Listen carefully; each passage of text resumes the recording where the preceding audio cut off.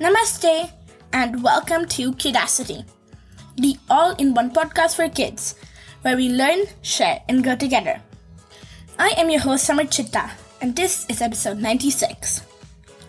As we are nearing 100 episodes, I have decided back to return to my OG segment format.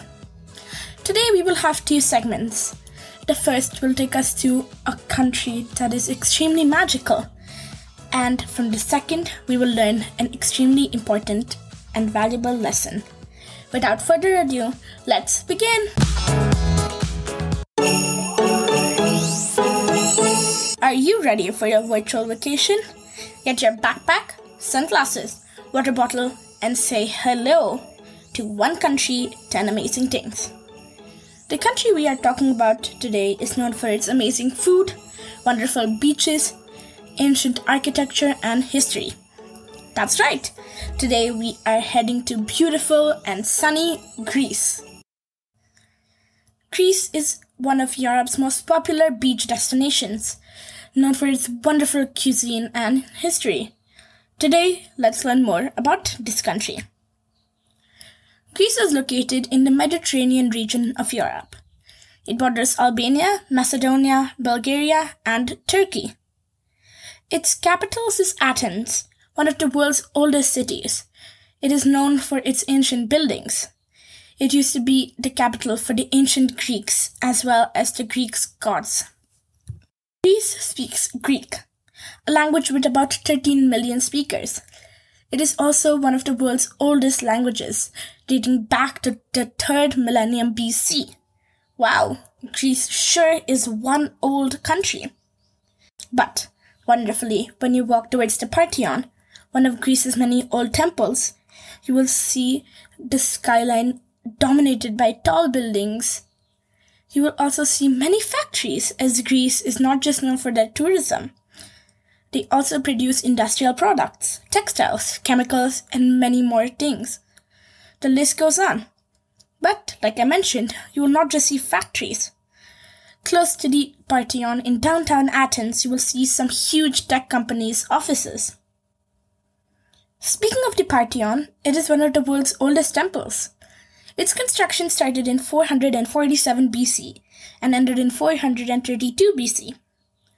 Also in Athens, you will find the temple of the Olympian Zeus, a half-destroyed temple to the god of lightning, Zeus.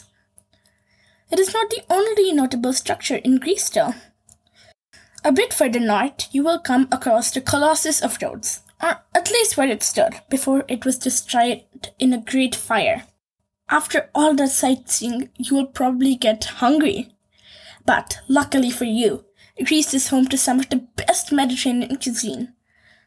The country's national dish is moussaka, a lasagna type of dish with the base made of either eggplants or potatoes, two of my favorite vegetables.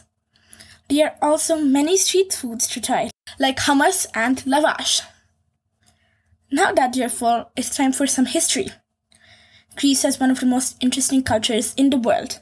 They believe in their own gods, such as Zeus, the god of lightning, or Aphrodite, the goddess of love, or even Hermes, the god of wine. Greece is also home to some famous philosophers, mathematicians, and astronomers, including Aristotle.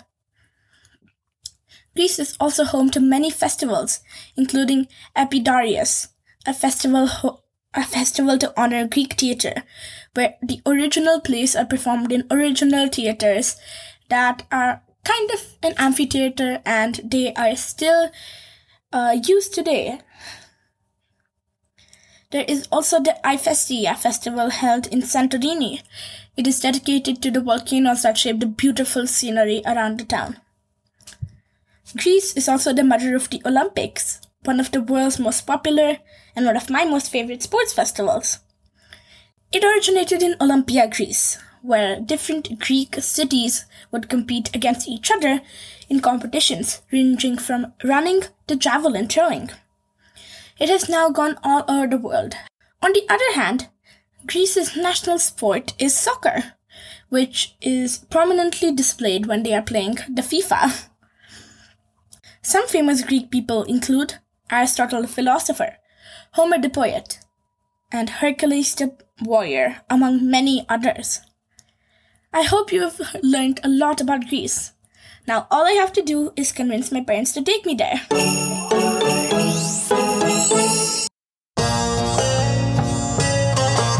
Swagatam to Subhashita, where we discovered the treasure of knowledge and wisdom through Indian shlokas. Today, I'm going to bring you a shloka about knowledge. Namanti falino vrukshaha, namanti gunino janaha, shushka kastasya murkeshcha, na namanti kadachana. The translation of this Subhashita is that a tree or branch that is full of fruits always bows down to earth. Similarly, a person who is full of knowledge is also very humble. However, a dry tree and a person without complete knowledge always stand straight and they never bow down. This shloka highlights the importance of humility. Have you ever come across someone who is slightly arrogant or not very polite because they are really good at something? This is the exact behavior that this shloka talks about. Knowledge about anything is a never-ending quest, so it is always better to be humble and also share what we know with others. By flaunting too much or not being polite to others, we end up creating a negative image about us. Also, this shloka is a reminder that the more we acquire knowledge, the more there is to learn. So, remember, humility is always a good thing. Let me now give you an example and ask you what you should do.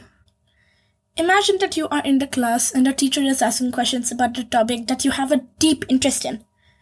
Will you answer all the questions without her asking you to answer, or will you raise your hand like the other children and wait for your turn?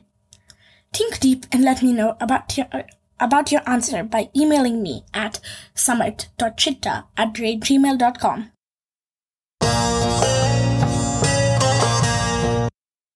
That is all for this week's episode.